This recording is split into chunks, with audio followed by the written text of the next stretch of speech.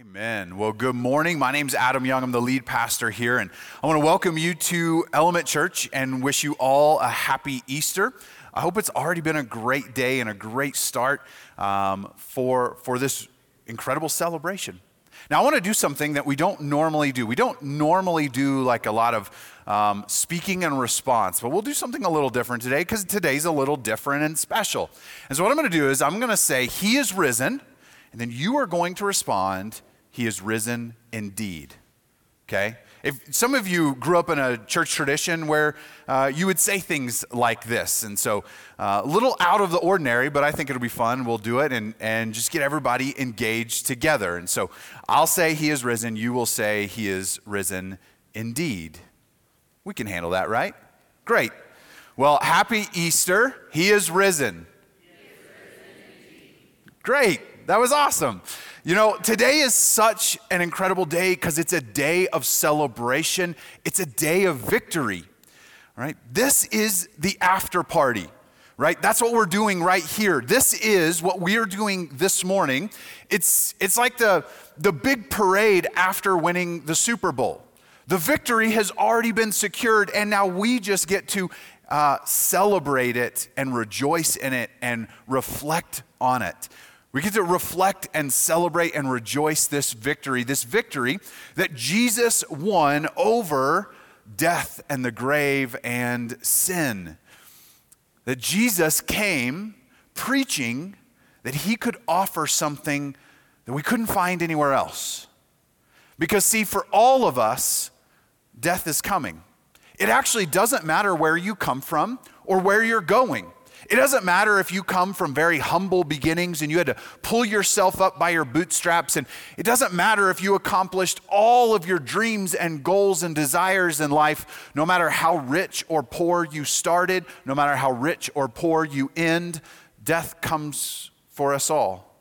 But Jesus came saying, "I'm come to give you a different kind of life, a life that will last, eternal life." And when Jesus rose from the grave, everything he was about, all that he did and everything he taught was vindicated. He defeated death. Therefore, he's the only one who has the authority to offer life after death. And so today is our celebration. It's our after party. It's our parade after the Super Bowl victory. This is where we celebrate that the battle has been won. But before you can win a battle, you actually have to fight a war. And so before we get too far into celebrating the victory, what I want us to do is take a moment to just take a few steps back and to remind ourselves of what it was like before the victory had been won. And so what we're going to do is we're going to turn and look at some passages of Scripture together in the New Testament. Now, if you would like to follow along this morning, the best way to do it is through the Bible app. Now, some of you might actually already have the Bible app on your phone. If you do, you can open up the main menu in the app, go to events, and your phone already knows you're at Element Church. You can click Element Church, and everything that we talk about today is already laid out for you. If you don't have the Bible app, you can scan this QR code, and it'll just open it up in a web browser. Not only that will all the scriptures be there, but there's a lot of other things that you can do in the app. Like if you have a prayer request this morning, like maybe something is heavy on your heart or in your life, and you would like for someone to pray for you. There's a digital form that you can fill out right there in the Bible app to share a prayer request with our church. You can even tell us if you want it to remain private. If you want it to be anonymous, you don't even have to attach your name to it. If you're a guest with us, you can fill out our connection card and let us know more about you. Let us know how can we serve you or minister to you or bless you and your family. If you'd like to sign your kids up for Vacation Bible School this summer, there's a link for you to sign up your kids, and it's free. And if nothing else, that's 3 hours every day that you don't have to deal with them. We would love to watch over them and teach them about Jesus and play games with them and feed them snacks. And we're going to have an incredible time. And we're going to end that whole week of VBS. We're going to end those 3 days with a huge block party on Friday night. And so all of that you can do from this Bible app. And so we're going to begin in Luke chapter 24. But before we get there, let me tell you about a little bit what has happened to this point. At this point in the story, Jesus had been killed a little over 24 hours, about 36 hours before. He had been taken down from the cross, and he had been placed in a grave. The disciples and all of the followers and fans of Jesus were completely distraught. It seemed for them as though the battle had been lost because this great leader of theirs had just been killed. It was not a good day. And just as the sun was rising on Sunday morning, a few women who had been close followers of Jesus go to the gravesite to do what was traditionally done in the first century. They didn't have the same burial techniques that we do today, and so bodies needed to be wrapped. They needed to be treated with oil and spices, prepared for their final stage of rest. And so these women went early Sunday morning, just as the sun was coming up. And when they got to the tomb, Jesus' body was missing. This just sank them to a whole new low. Because the worst crime against humanity had just occurred 36 hours before. A completely innocent man who had devoted his life to teaching people truth, to healing the sick, to raising up the poor and the social outcasts. He had been killed for his compassion and his care. And to make matters worse, now someone has stolen his body. It's like they just kicked all of Jesus' followers when they were down. As if it wasn't bad enough he had been murdered for his love and compassion, now they've stolen his body. And then suddenly, two angels appear. And they say to these women, "Why are you looking for the living among the dead?" The women are confused. What are you trying to say? And these angels tell the women, Jesus, the one you're looking for, he's not here because he's alive. And in such great joy and excitement, these women run to tell everyone else the news they had just heard. And here's what happens when they arrive. In Luke 24, verses 10 and 11, it says, "Now it was Mary Magdalene and Joanna and Mary, the mother of James, and the other women with them who told these things to the apostles." They're delivering them this incredible news. This Jesus who we saw murdered is alive. Verse 11, "But these words seemed to them an idle tale, and they did not believe them."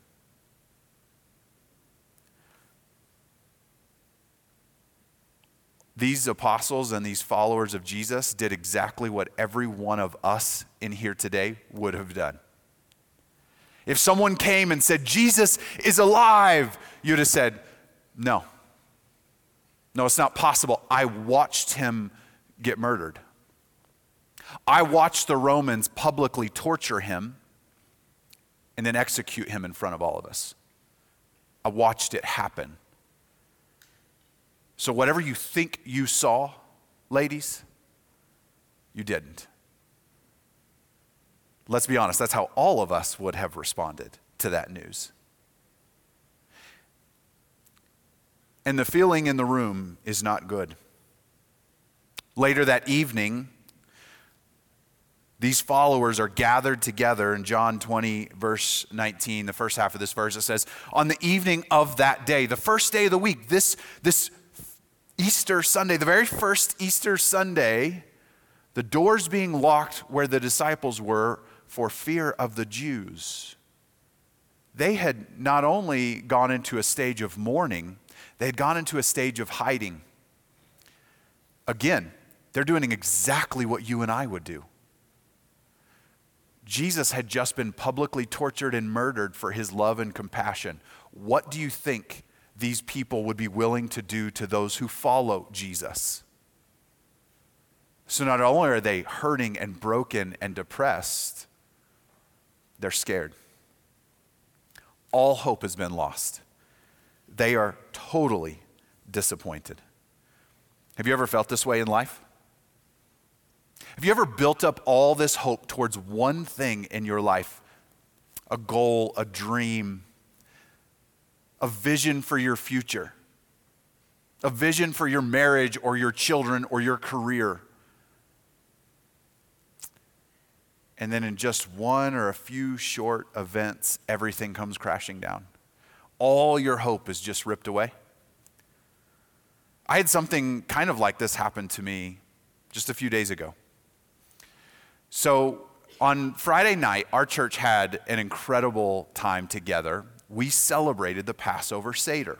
Now, if you're not familiar with that, it's a over 3,000-year-old tradition that Jesus did with his own followers, that he began to use that final supper as a teaching tool. And he taught his disciples, I want you to now take the cup and the bread, and every time you enjoy them, I want you to do so in remembrance of me. That's why Christians sometimes will take juice or wine and bread and break it and take communion. It's in an honor of this tradition. We had an incredible time on Friday night. There were a ton of us. Matter of fact, the room we were in was packed out. I don't know that we could have fit any more people in there. We had a great time. We ate great food. It was awesome. And so we began packing up and cleaning up when it's all done. And just because I was a little busy that night trying to lead through stuff, I didn't eat a whole lot. But as we were packing up, I noticed, hey, there's some leftover food. Great. That means when we get home, I can eat. And then I saw that on the tray of cookies, there were still like 12 cookies. I was like, yes. Like I assumed those would all be gone. And so we finished packing up, we head home, and we were really tired. So my wife actually looks at me and she was like, how much do we need to unload? And I was like, just anything with food, let's bring it in. Everything else, we'll just leave it till tomorrow. So we bring in the food and I eat a little bit of food and I'm like, yes, I can't even believe our church people left this many cookies. And so I walk over there and I open it up and I'm like, yes. And then I realized the only thing left were oatmeal raisin cookies. No wonder they're still here. The only thing worse than that is actually taking a bite of what you think is a chocolate chip cookie to discover it's raisins. That's the only way that situation gets any worse. But I was desperate, so I ate like 1.5 anyways, but I was still a little perturbed that our church people ate all the good cookies and left oatmeal raisin. But now that's a really silly example. But on a serious note, these disciples were distraught. See, Jesus was supposed to be their hope. For hundreds of years, God had been delivering these messages to his people, saying, I am going to send a great king to you, this anointed king. That phrase, anointed one, from the Hebrew, we translate Messiah. From Greek, ancient Greek, we translate the word Christ. This Messiah, this Christ, this anointed one, this great king is going to come one day. And he's going to begin a new era within humanity. This great king is going to come and begin fixing what's gone wrong in our world. This great king is going to come and sit on a throne that won't ever end, to lead a kingdom that will have no end. This great king is going to come and lead us into a better and brighter future. You know, we often read about the 12 disciples or the 12 apostles, the most famous 12 who followed Jesus everywhere he went. And in addition to them, we know that there were a great crowd of women and other men. As a matter of fact, everywhere Jesus went, there were generally thousands of people who were there along with him. I mean, we read story after story after story about Jesus, about where entire buildings or even villages would be so crowded that people started to feel like they were being crushed. All these people had put their hope in this great king who's going to usher in a new era of world history and humanity. And then this king died. And with the death of this king came the death of this new era and this new kingdom. So we read the first half of John 20:19. We'll finish that part. On the evening of that day, the first day of the week, the doors being locked where the disciples were for fear of the Jews, Jesus came and stood among them and said to them, "Peace be with you." When he had said this, he showed them his hands and his side that had been pierced when he was crucified. And then the disciples were glad when they saw the Lord. That they were glad when they saw the Lord is an enormous understatement. They weren't just glad that their friend was alive again, but this meant that the kingdom was not gone, that this new era had truly begun. You see, the death of Jesus was not the end. In fact, the resurrection meant there was a new beginning. This is the gospel. The word gospel means good news, literally. This is the gospel, that the death of Jesus wasn't the end of this new era. The death of Jesus was the end of an old era. And the resurrection of Jesus was the beginning of something new, a new way of life, a new way of being human, a new and everlasting kingdom. This is the gospel. This is the good news. This is what we celebrate on Easter, the victory that has been won over death and the beginning of something new. This gospel is talked about throughout the Bible.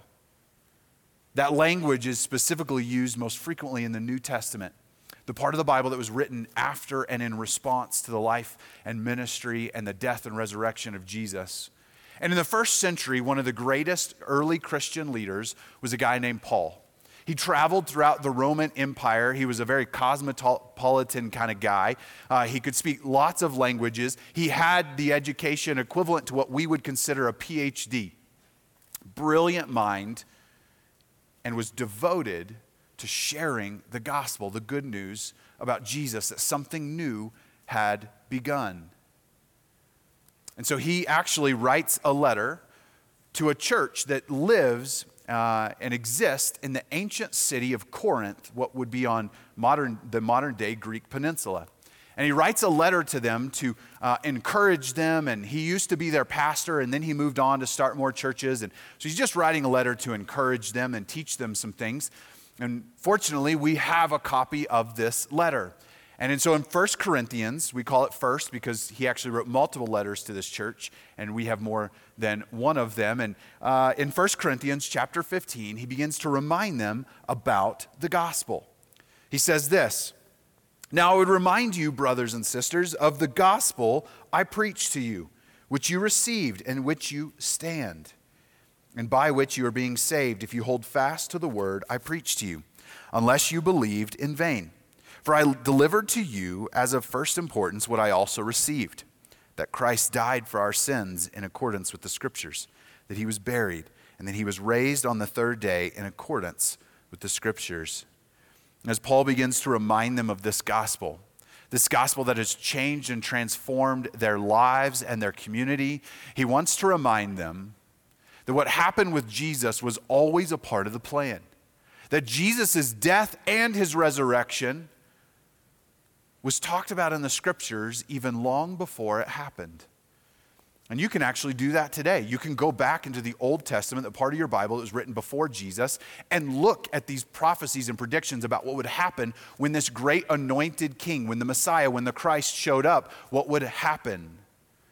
Things written 400 years, 800 years, even 1,000 years before Jesus would show up on the scene.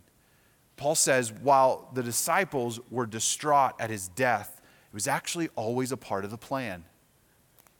Then he goes on in the next few verses. And that Jesus, after raising from the dead, according to the Scriptures, that he appeared to Cephas. Now, this is just a different name for Peter. Peter is his more traditional Greek name. This would be his Hebrew name. And then to the 12, to the most famous of his followers. Then he appeared to more than 500 brothers at one time, most of whom are still alive, though some have fallen asleep.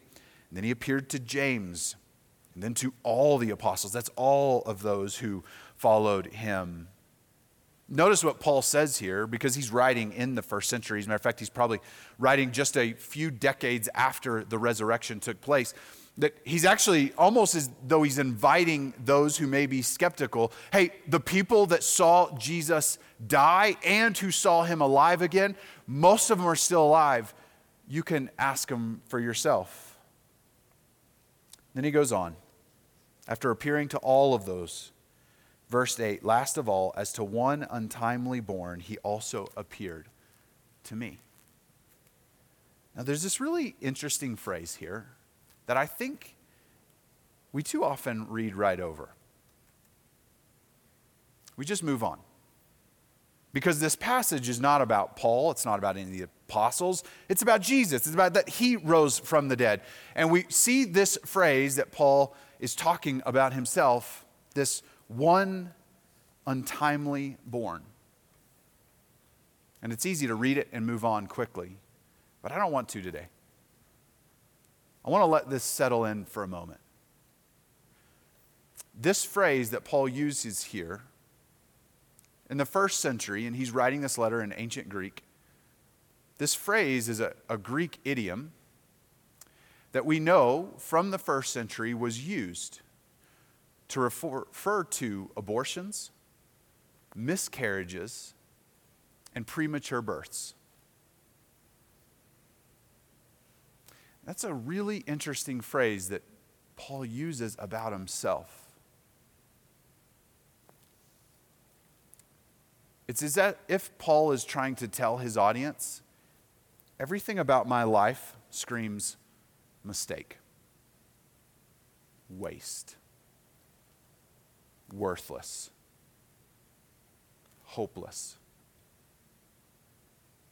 As though all the hope I had built up for my life is just not going to come true. It's though just kind of a wasted opportunity. If we were honest this morning, some of you may feel that way.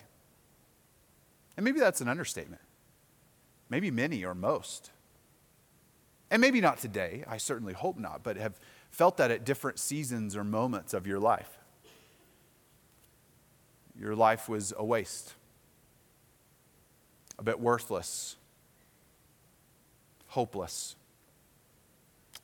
That even like the disciples after the death of Jesus, you had all this hope put on something or someone, and it all came crashing down. It's as if Paul is saying, that's how I felt. As one untimely born. And he tells us more why he feels that way. For I am the least of the apostles, unworthy to be called an apostle. Apostle just means sent one. That's someone who's sent out on a mission. Jesus, when he met Paul after the resurrection, sent Paul on a mission to go and start churches and start preaching the good news, the gospel, and telling others about Jesus.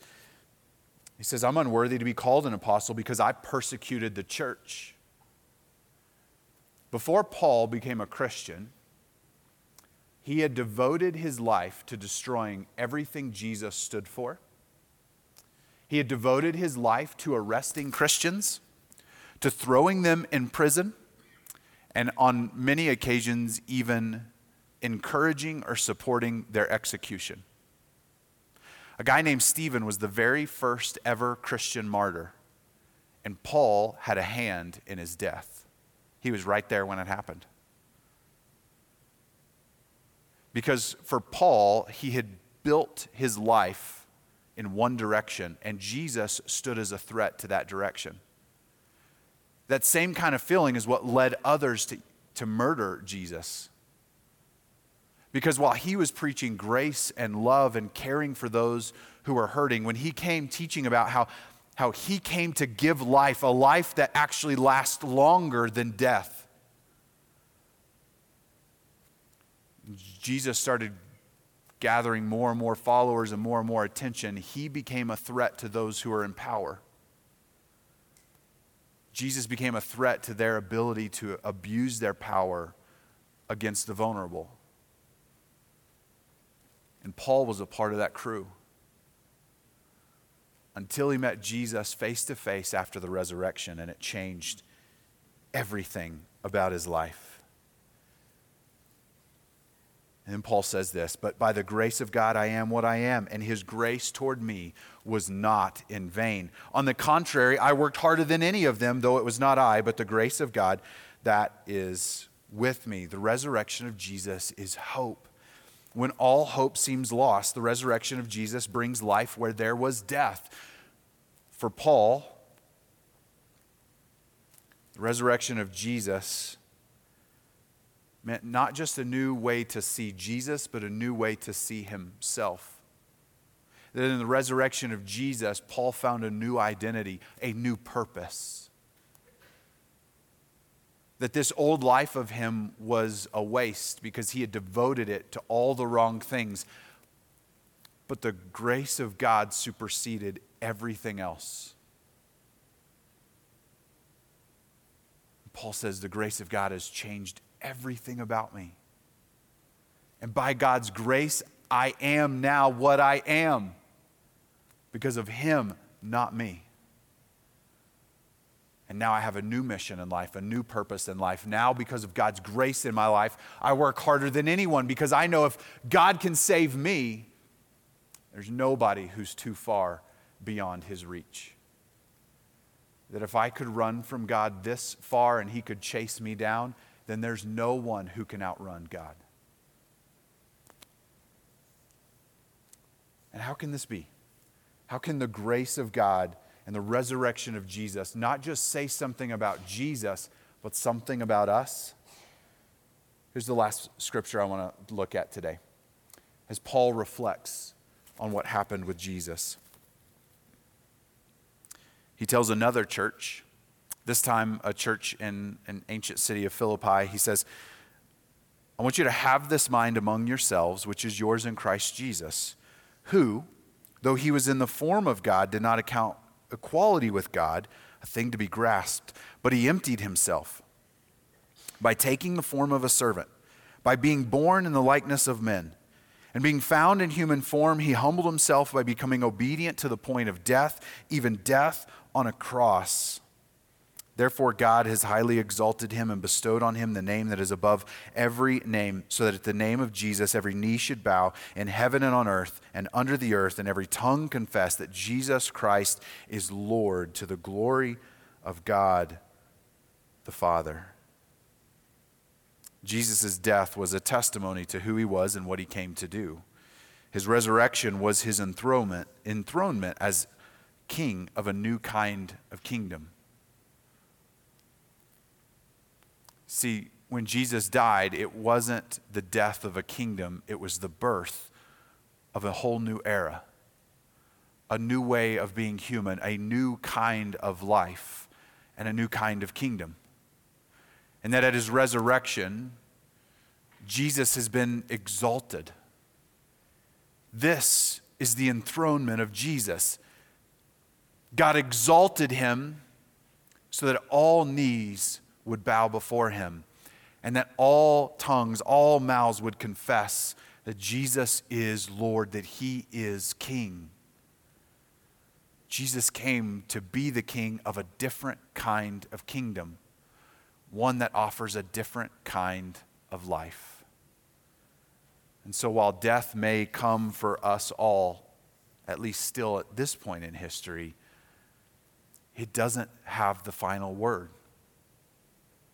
Jesus offers a new kind of life, a life that extends beyond death. He ushers in a new era and a new way of being human. Because of his death and his resurrection, he is enthroned as kingdom of the final kingdom. Because this kingdom has no end, and there will never be the need for another. So today we come to celebrate the victory. And what makes this victory so sweet is that it comes in the midst of pain and struggle and doubt and hopelessness. For the disciples and for Paul, when all hope seemed lost, the resurrection of Jesus trumped everything else.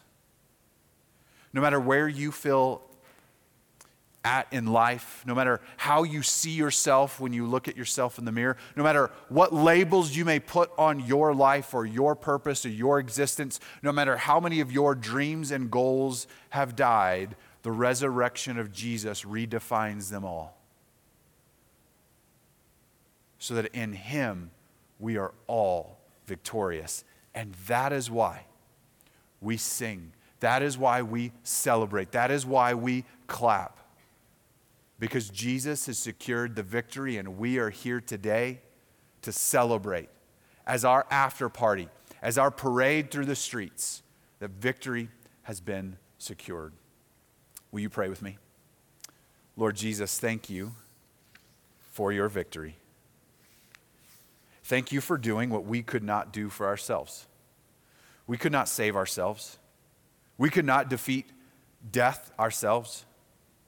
We have no control and no power over what happens to us after death.